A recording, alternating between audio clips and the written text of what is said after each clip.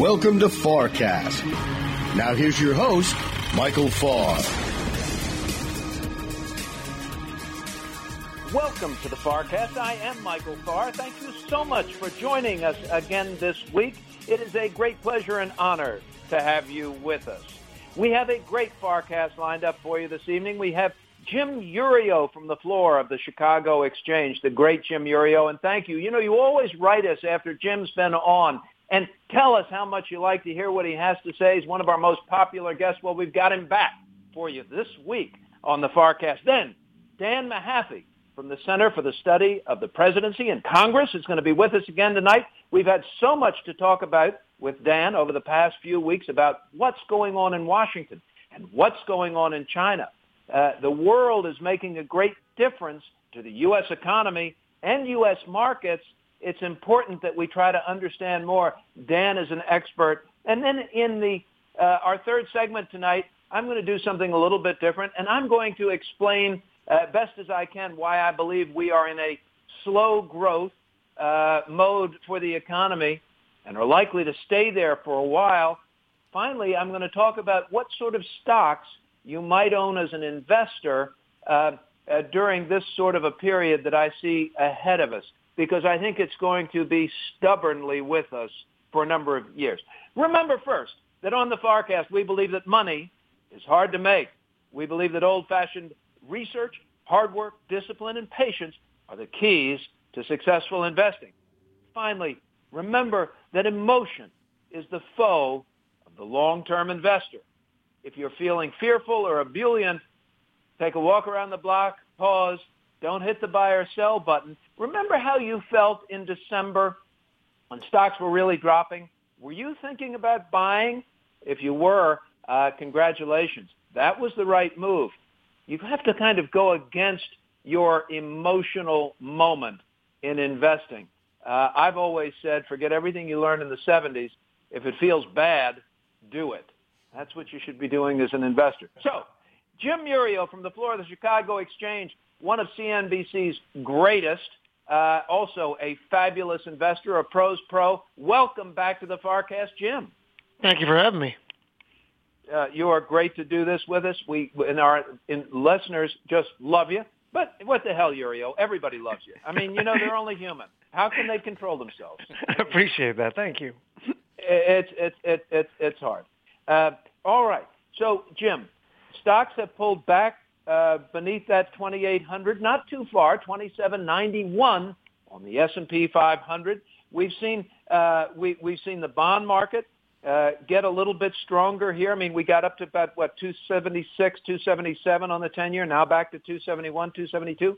What's going on with markets? Are we happy? Are we sideways? Explain it to us. Well, okay, since the Christmas Eve, we were up almost 22% in that run. And we both talked about that. Once we bounced off those lows and clearly rejected them, we all believed, you and I both, that 2,800 was the magic level. This is an enormous level. Actually, Jim, you called it, and I just happen to agree with you. I know that. I just like to spread around the credit. I don't like to give myself too many attaboys. Iuorio said this is the bottom. It's going to go up big.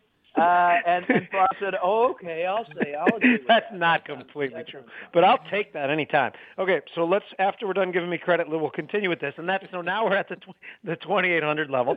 Something is going to happen here. My belief is that the most likely scenario is that we get real, because this whole time I thought the only way we can get over that level, and remember that was an old high from 4 months ago and from 5 months ago, the only way we're going to get over it was a combination of two things. Well, the main thing is a real live resolution on the China trade deal. Now, we're in a spot now where we've probably rallied 40 different times on different good news coming out of the talks. So it's almost to the point where I think we should be numb.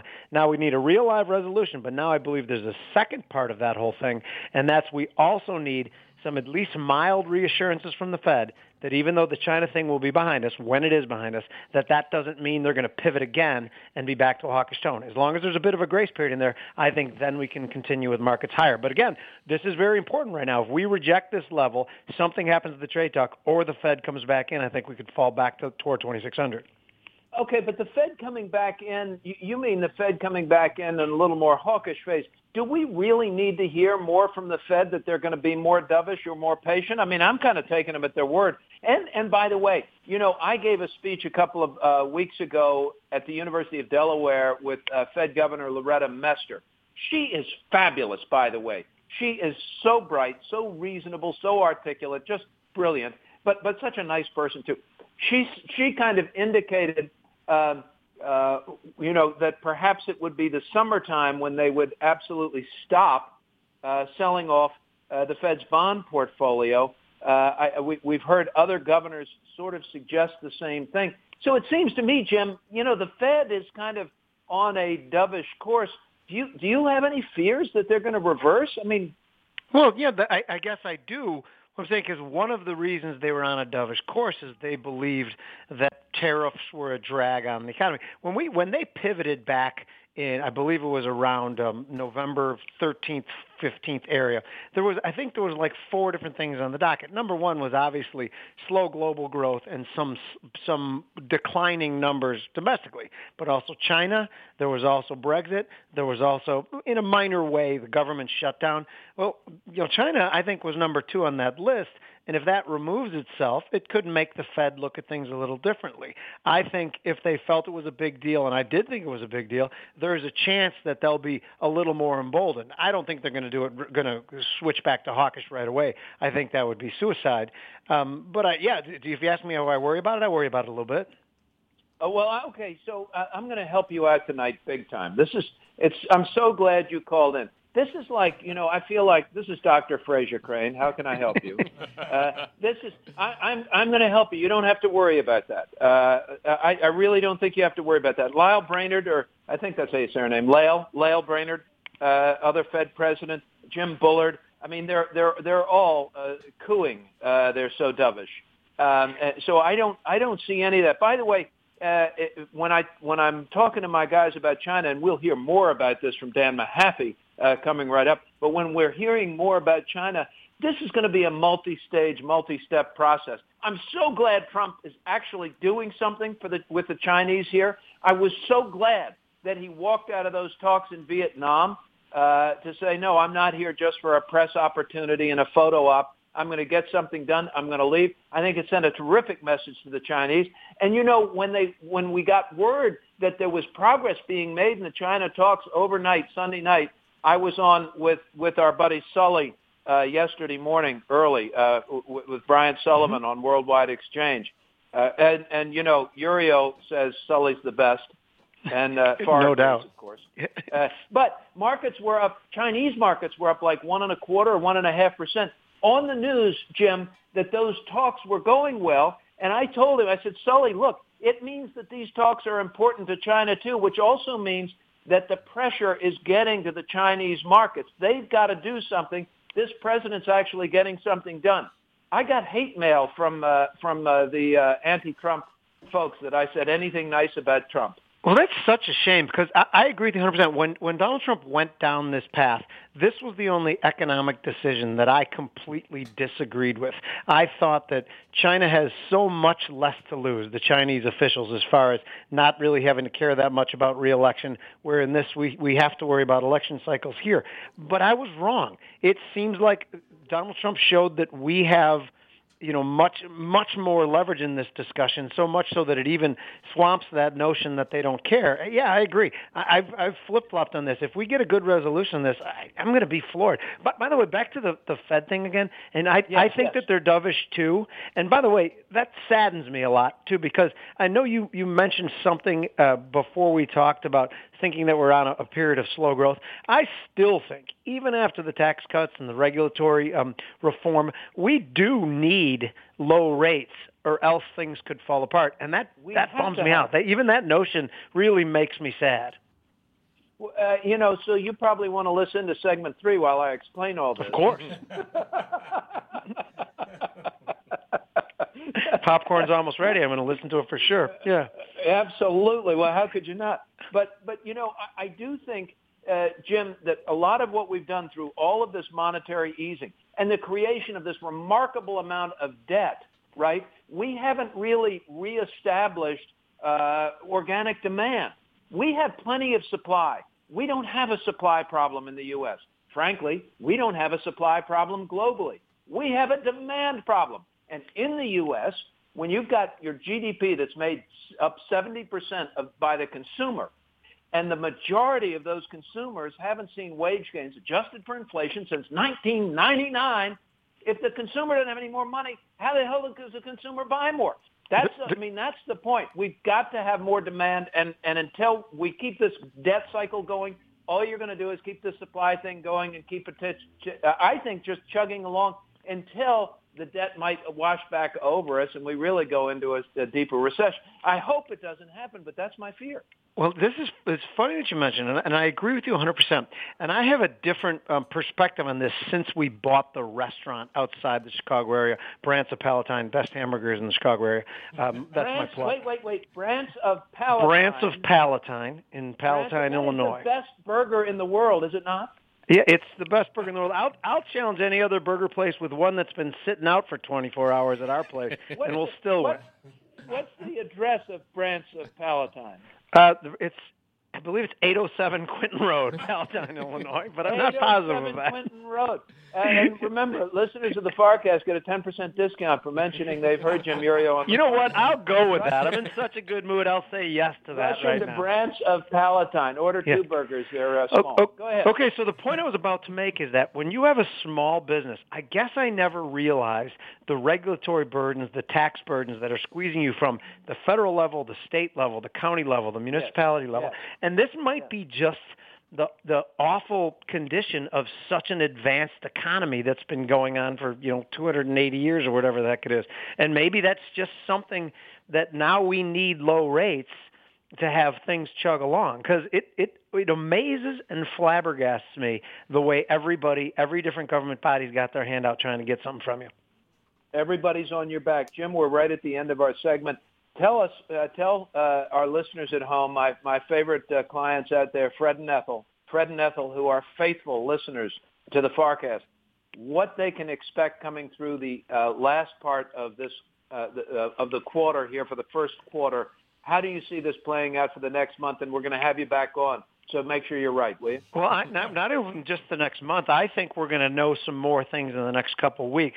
If we take out those levels, we'll call it 28, 25 to 30, I believe the stock market's going to make new highs. I plan on increasing longs if that happens. Also, that being said, I think, in the last couple days, weeks, we've, lost a lot of volatility. I think we could return to. I think there could be swings in both directions. Particularly, again, I don't mean to sound wishy-washy. I think we're going higher, but as I said before, I think we're at a very, very interesting level that soon we're going to rocket off of one way or the other, and I think it's 70% chance it's higher. 70% chance it's higher. The great Jim Iuorio on the FarrCast. Listen, if you want to see him, turn on CNBC. Actually, if you want to see him in person, Brandt's of Palatine is the place. You not only get to see Iuorio, you get the best burger in the world. Jim Iuorio, thanks for being on the FarrCast.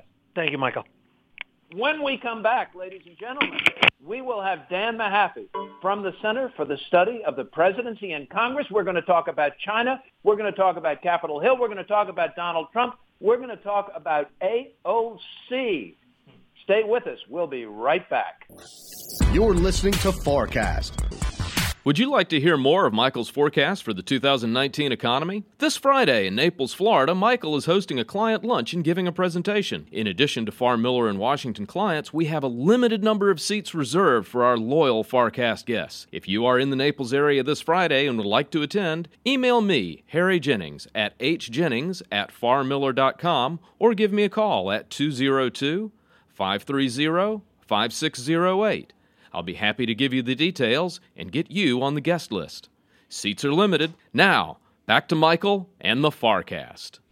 You're listening to FarrCast. Now, here's your host, Michael Farr.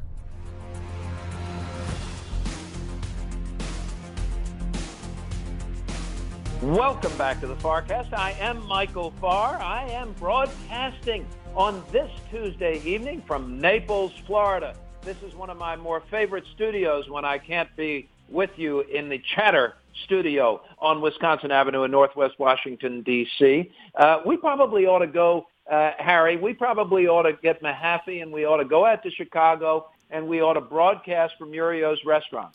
We ought to do Brant's from Palatine. I think that's a fantastic idea, that we should go out there, have Jack Barugian as a guest, and there's this guy named Tito that Jim talks about a lot, that evidently hangs out at Brant's, that he says he's a good guy. I've had his vodka. He's not a bad guy. He's not a bad guy. And Mahaffee knows where Chicago is, I believe. Yes, and also Brant's is not far from the Arlington pony track, so we can see whether the market outperforms the horses that day. This is a plan. I feel a plan coming together. I need it to be a little warmer in Chicago than it is right now. Because it's just gotten chilly here in Naples. It's down to about 72 degrees. I'm going to go get my sweater on. All right, welcome back to the FarrCast. I am Michael Farr, and Dan Mahaffee from the Center for the Study of the Presidency and Congress is back with us again. Welcome, Dan. Good to be back. Really good to have you. So, Dan, we have had a big week. You and I were wrong. Well, certainly I was wrong last week because I thought sure, dead to rights, that Donald Trump would not miss an opportunity for a grip and grin in Vietnam with his royal largeness there. And he walked away from the table, took the plane home, and said, I'm not doing it. I'm not playing ball with you. I thought it was awesome. I was so impressed with the president did that. What did you make of it, and what are you seeing this week? We got to find out what's going on with China, Dan. But let's talk about Vietnam first for me. So the first bit on the funny side, I have to say, those of us who follow national security kind of wish that Stormy Daniels would testify every time he met with Putin. It would be the best way to get him in a little bit more of a no deal mood. But in all fairness, let's give credit where credit is due. And the president knew that a no deal was better than a bad deal, and his team briefed him on that. They went through that, and they weren't going to accept a deal where the North Koreans could get away with keeping their program going for what we wanted to give them. Okay, and the president walked. So now, Dan, okay, so just a little inside baseball here. When the president of the United States, regardless of who's in that office, travels overseas for some sort of negotiation, there is already an agreement drawn before he leaves the country, right? I mean, there's a draft agreement, but they can make adjustments to it. But how do they let the president make a trip like that when it's almost not entirely done before he gets there? Well, the problem here is that this is a White House that entirely revolves around the president's concept of his deal-making abilities and the idea that the North Korean nuclear program is just something at the corner of Fifth Avenue and 23rd that two people can get together and make a deal about once they're in the room together. So the conventional model would be to have all the lower-level officials negotiate the deal, go through the dribs and drabs, the back and forth, and then finally get to a point where the leaders, this is the 10 or 15% that leaders have to handle themselves, and then at that point they go in and make the deal. Okay, so so you're saying something that's kind of encouraging because, Dan, I really thought, as I was thinking about this, the normal way that this sort of diplomacy is conducted is that all of the details are pretty much hammered out. Our folks are pretty sure that the president's going to sit down with Kim Jong-un and get to the point where they, sign something and have their moment in the sun again, all huggy kissy face. But so when it didn't happen, I thought, well, no, wait, they didn't have this done. The president went over, and it was much more of a stage moment for him to walk out. I mean, I'm so cynical that I thought that they probably went ahead and planned the walkout. He probably had dinner in D.C. scheduled before he even left, knowing that he wouldn't be there for the press conference. You're suggesting that's not it. You're suggesting that the president, this particular president, is so confident of his deal-making ability that he went over there and really thought he would get it done by the seat of his pants? Well, I think not even the seat of his pants, but look, they had their side, and the way he talked up the idea that North Korea could be the next Singapore, the next Vietnam, the next Trump beach property, Yellow Sea. They kind of played up all those different avenues, thinking that it would get Kim Jong-un to want to move past their current program. But at the same time, we've now learned, look, you send lower level officials, you send former officials, you send the President of the United States, and now we just need to understand that North Korea is such a savage version of bizarro world. There's not a way that you move in a traditional deal-making sense with a totalitarian Stalinist regime that identifies their nuclear program with their regime survival. Okay, so a savage version of bizarro world over in North Korea. Let's shift to China now, because we keep getting these encouraging sound bites that we're close to something. And actually, we've gotten some of those encouraging sound bites from Larry Kudlow, and we haven't really had them confirmed by Bob Lighthizer, who is the U.S. Trade Representative. Bob Lighthizer, an old friend of mine. And, you know, when Bob Lighthizer finally looks up and says, we've got a good deal, I'll take it to the bank. I trust Lighthizer. And he doesn't spin well. Lighthizer is great at a lot of things. Spin is not one of them. What's going on with China, Dan? Well, I think Lighthizer can't really tip his hand since he's the one actually playing poker. You've got to go and look at what the Chinese are doing. And look, I think we're going to get some stuff that moves purchases, energy purchases, agriculture purchases. But we don't want to be the next jewel in the Chinese mercantilist crown. So let's look at enforcement. Let's look at how the new intellectual property rules actually get promulgated by the People's Congress. And what we need to make sure is, and if you look at the recent survey from the American Chamber of Business in China, it's that the Chinese actually might agree to some measures that actually are enforcement. But the question is, do they do them in a way where you can draw out the legal proceedings so that by the time you get a ruling, you've moved to the next product cycle, you've moved to the next technology? Because that's what we've seen. We've seen it with the credit card companies. We've seen it with the financial industry, where they're going to look at this like, let's just put in as many measures and legal barriers as possible so that if enforcement does happen, we draw it out as long as possible, and the Chinese get what they want anyway. So, Dan, we are going back and forth in this confrontation with Chinese. I was on CNBC yesterday morning, and I saw the Chinese market on these rumors that there was progress being made in these trade talks. Chinese markets were up 1.25% based on these good news rumors. It seems that the Chinese markets are also looking for some sort of success in these trade talks, which tells me that they're feeling pressure from some of the tariffs and certainly the threat of additional tariffs. Is that right? Do you think we're right about that? Or are they just playing with us? I mean, are we just the ball of yarn and they're a very large cat? Well, I think there's a little bit of both of that. And to do Chinese stock market, a little bit of both. And to do Chinese stock market psychology would require a whole episode, because you've got, elderly pensioners who are looking for something to do with their money all day. You see elderly Chinese in the brokerage houses like they're at an OTB doing something with their money for the day. So I have seen that, yes. You have to balance that with, okay, where is the market sentiment moving? And certainly China is at a transition point where tariffs and trade pressure would affect them. But I don't think we should overplay it, considering how, if you look at the data and the studies now, when the Chinese are feeling tariffs, they're just passing it on to the American consumer.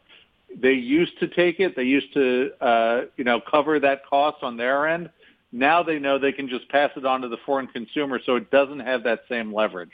Well, but it does, I think, Dan. I mean, at a certain point, I'm sorry, it's hard for me to disagree with you, and I'm not sure we are. But to clarify, if the Chinese are making flat-screen TVs and they want to pass those tariffs along to the American people, the American people can say, wait a minute, I'm going to buy the Korean TV for $400.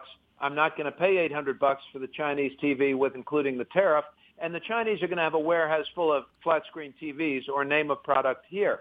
Sooner or later, their lack of sales, given the lack of competitiveness in price, has to have an effect, doesn't it? Or am I missing something? At a certain point, but we are now so globalized that Econ 101 gets tricky because that Korean flat panel television is probably broken down into microchips from the U.S., Korean circuit boards, and still like a Chinese manufactured panel at some point. So the system is so complex that the actual cost can be obfuscated and either pushed on to the next tier manufacturer or ultimately the American consumer.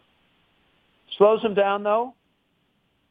It slows them down a bit, but I think there's other structural issues, the environment, an aging population, other pressure points that actually probably keep Chinese leadership awake at night compared to what's going on in the White House. We've got 2 minutes left here. Tell us what you think happens over the next 3 weeks in this trade negotiation with China, and then tell us what you're watching in Washington, D.C. And now I've got 2 minutes. I'm probably less than 2 minutes. Go ahead. 2 minutes, what takes 2 days to explain. That's why we have you. Okay, I think, look, we get to deal with the Chinese. We calm things down a bit. We have an enforcement mechanism that's somewhat vague about whether we could put tariffs in, and perhaps at some point we snap back to tariffs. And, tariffs might be a big thing in 2020 when it's an election year, and that might be a way to get tough on an external opponent for President Trump in an election year. So I wouldn't pull those off the table entirely. In Washington, I think it's interesting to see now we're actually getting the scope of Democratic oversight. We've seen the broad swath of subpoenas coming from the Democrats. And when we talked about this back before the midterms, I said the Democrats could do 2 ways. They could do impeachment, which is kind of like a World War I digging in, or it's a guerrilla warfare where it's the investigations. I think they're learning right now in the early stages they can do both. Let's keep them tied down in investigations, and perhaps we'll have, through these investigations, the smoking gun that allows for a bipartisan impeachment process. Okay. So you think that Washington and the Democrats are going to continue to subpoena and basically drive the president crazy without actually giving him the hard target against which he can campaign of actually impeaching him? Exactly, and because I think they understand they compare the Nixon impeachment to the Clinton impeachment. The Nixon impeachment, by the time everything rolled along, it was clear that both Republicans and Democrats were ready to push for impeachment. By the time we got through the Clinton impeachment, it was so partisan that the American public was suddenly, perfectly okay with the American president acting like a French politician, because they saw just how partisan the Republicans were in pushing for impeachment against Clinton. So they want to get it so that the facts are in favor of some Republicans moving over to make it a bipartisan process by uncovering what's gone on through investigation. So the biggest thing you're watching right now is that going to be the subpoenas that they're sending to Trump? Is that the biggest thing in D.C. you're watching? I see that Michael Bloomberg is not going to run for president. He announced that this evening. I saw this morning that Hillary Clinton says she's not going to run for president this time around. She's going to work hard for the Democrats. Anything else you're watching here in D.C.? I'm not really, other than logging who is coming into the Democratic primary. I want to start to see it settle out and see who starts to be the front runner in a left lane and a center left lane before we really start to spill more ink and airtime on that. Has Joe Biden announced yet? I think the fact that Bloomberg has bowed out tells me that a Biden announcement is pretty imminent. A Biden announcement is imminent based on Bloomberg's bowing out, says Dan Mahaffee. That makes a great deal of sense, Dan Mahaffee. It's why we have you on. You've got the greatest insights, great access to information, a pros pro from the Center for the Study of the Presidency and Congress. the senior political analyst for the FarrCast, Dan Mahaffee. Thanks for being with us again, Dan. Good to be back. Take care. Ladies and gentlemen, we're going to be right back as I explain why we're having slow growth for a long time, or a little bit of a lackluster growth environment, and supply side really isn't working. When we come back on the FarrCast, I'm Michael Farr. You're listening to FarrCast.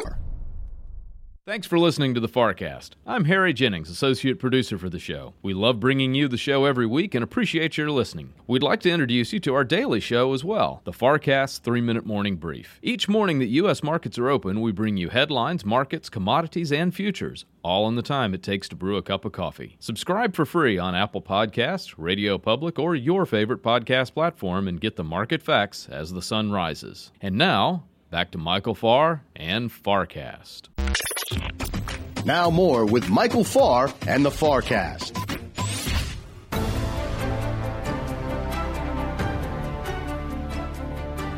Welcome back to the FarrCast. I am Michael Farr. What fabulous music. I just love it. It just keeps my toes tapping. Ladies and gentlemen, you're wonderful to be with us, and thank you for having us every week in your offices and homes, on the treadmill, in your earbuds, and in your cars. It is a great privilege. And thank you for the notes that you send us. You know, H. Jennings at farrmiller.com, H. Jennings at farrmiller.com, and Harry reads all of these things and sends them on to me.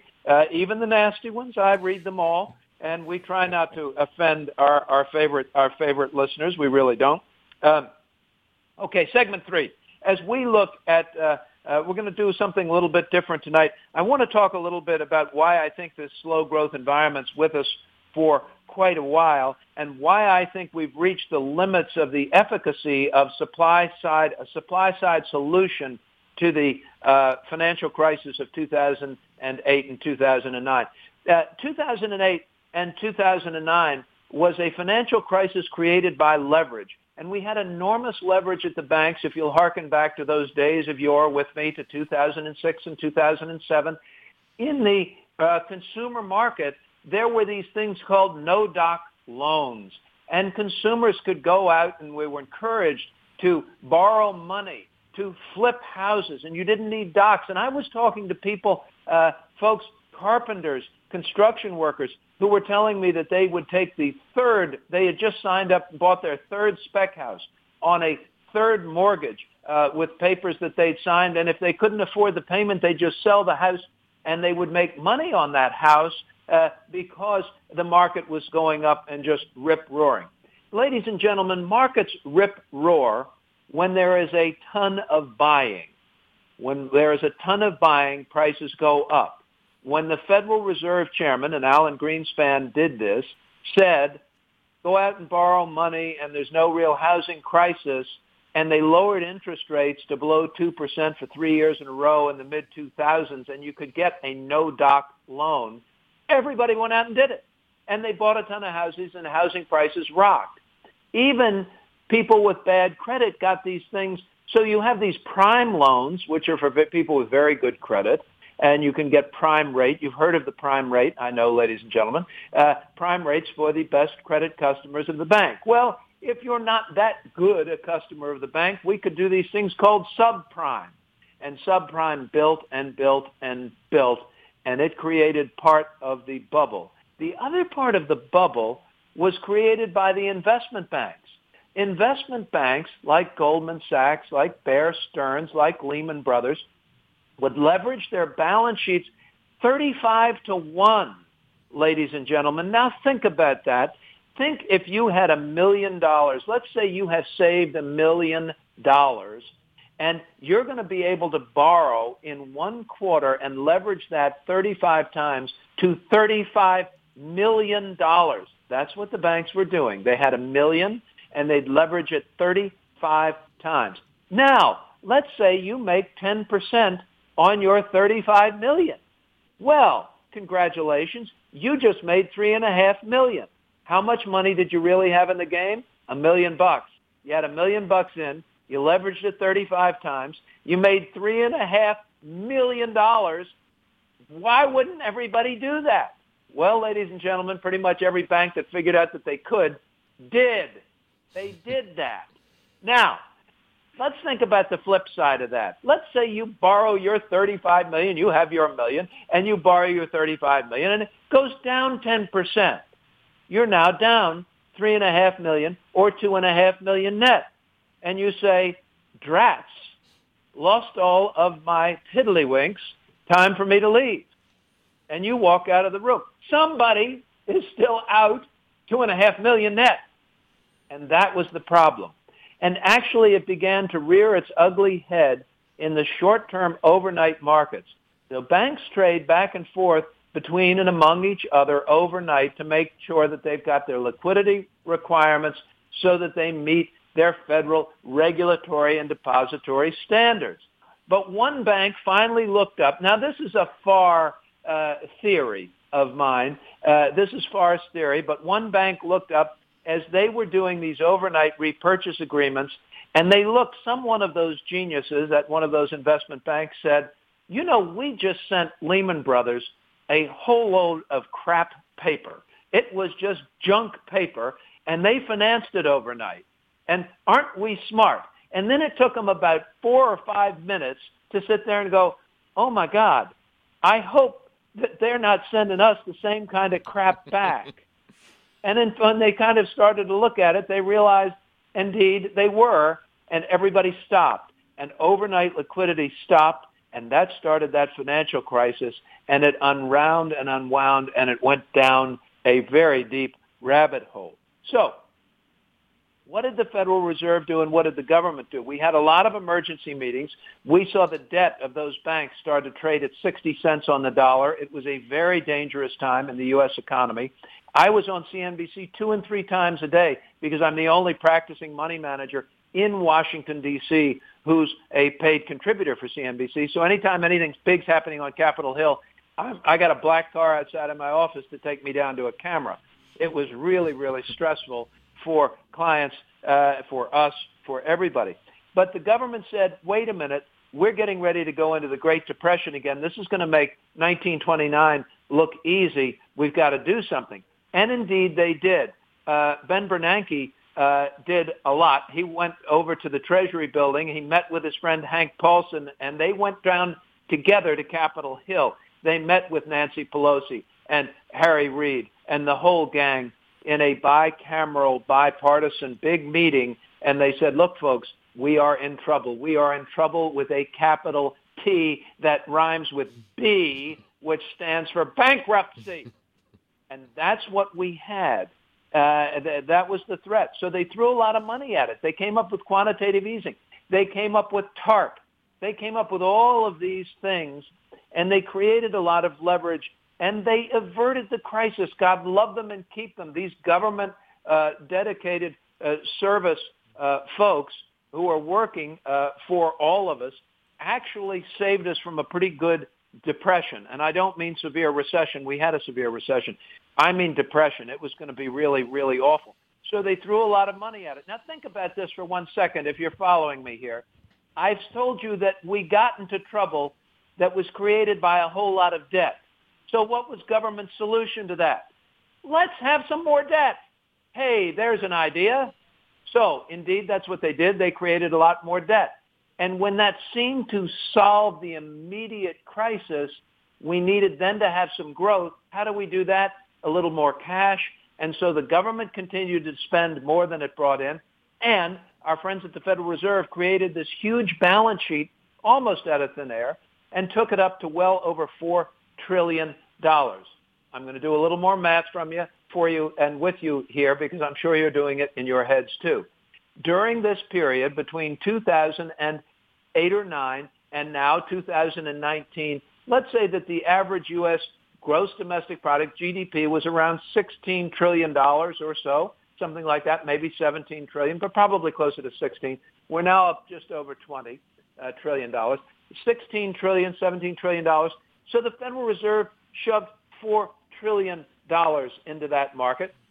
At the same time, and over the last 10 years, we've seen the U.S. debt increase by another $10 trillion.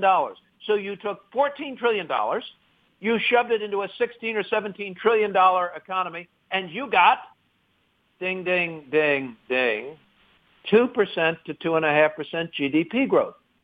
Ladies and gentlemen, even my friends Fred and Ethel, who are my faithful listeners, know that $14.5 trillion is a lot of money for a very little bang. A lot of bucks, little bang. We keep continuing to add to the debt. In fact, the United States government is now spending $80 billion more each month than they bring in receipts. $80 billion a month more than they bring in receipts. How do they do that, you might ask? Well, that's a damn good question. They borrow it.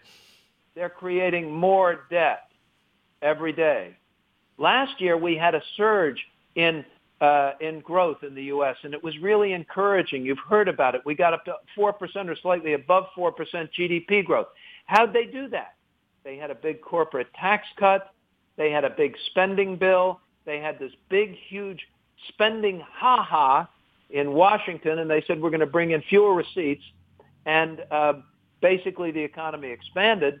But now we're right back to trend. We're going right back to that 2.25% GDP growth going forward because those two stimulus packages were episodic. They didn't have they don't have legs. They don't have a long life in front of them. You know, you shove the money in, the bell rings, and then they want more money. Well, we got the bell ringing. The bell was rung, I guess. We did see that 4%, but now we're back to that 2% growth. But don't forget, we added another $1 trillion to the debt in order to make the bell ring, and we've still got to pay the interest on that debt, and the debt is continuing to grow.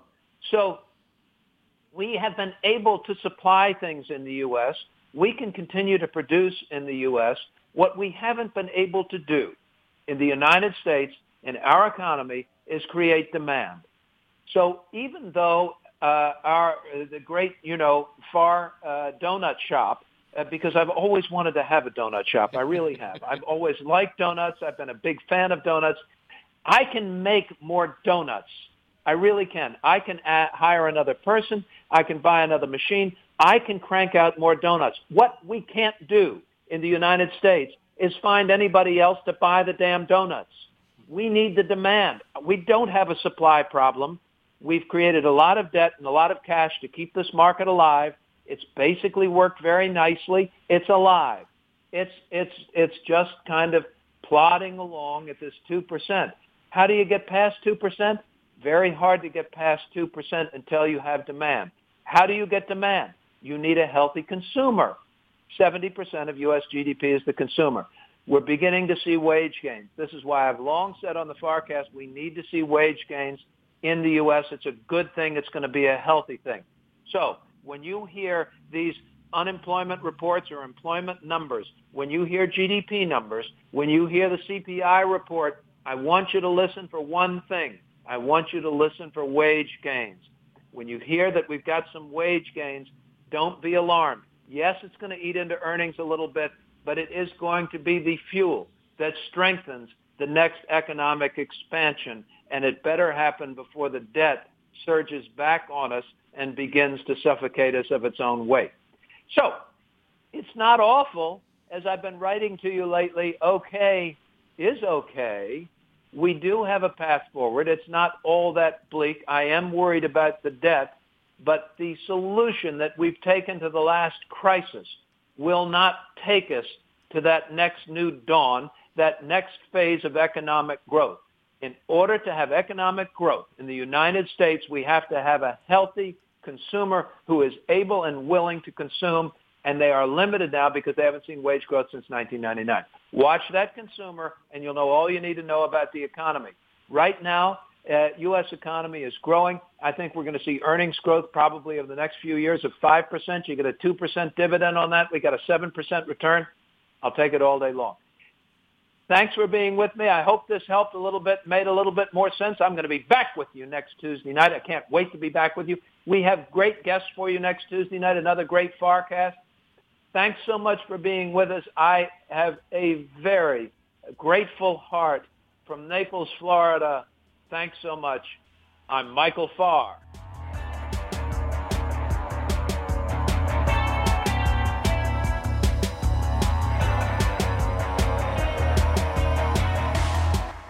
Thank you for listening to the FarrCast. We enjoy making the show for you every week. We'd like to remind you that if you think you've heard specific investment advice to buy or sell any security, you haven't. The FarrCast is for informational purposes, and, well, we hope you enjoy listening it as much as we enjoy making it. Please consult with a financial professional before you're making any investment decision. If we can be of help at Farr Miller in Washington, please give us a call.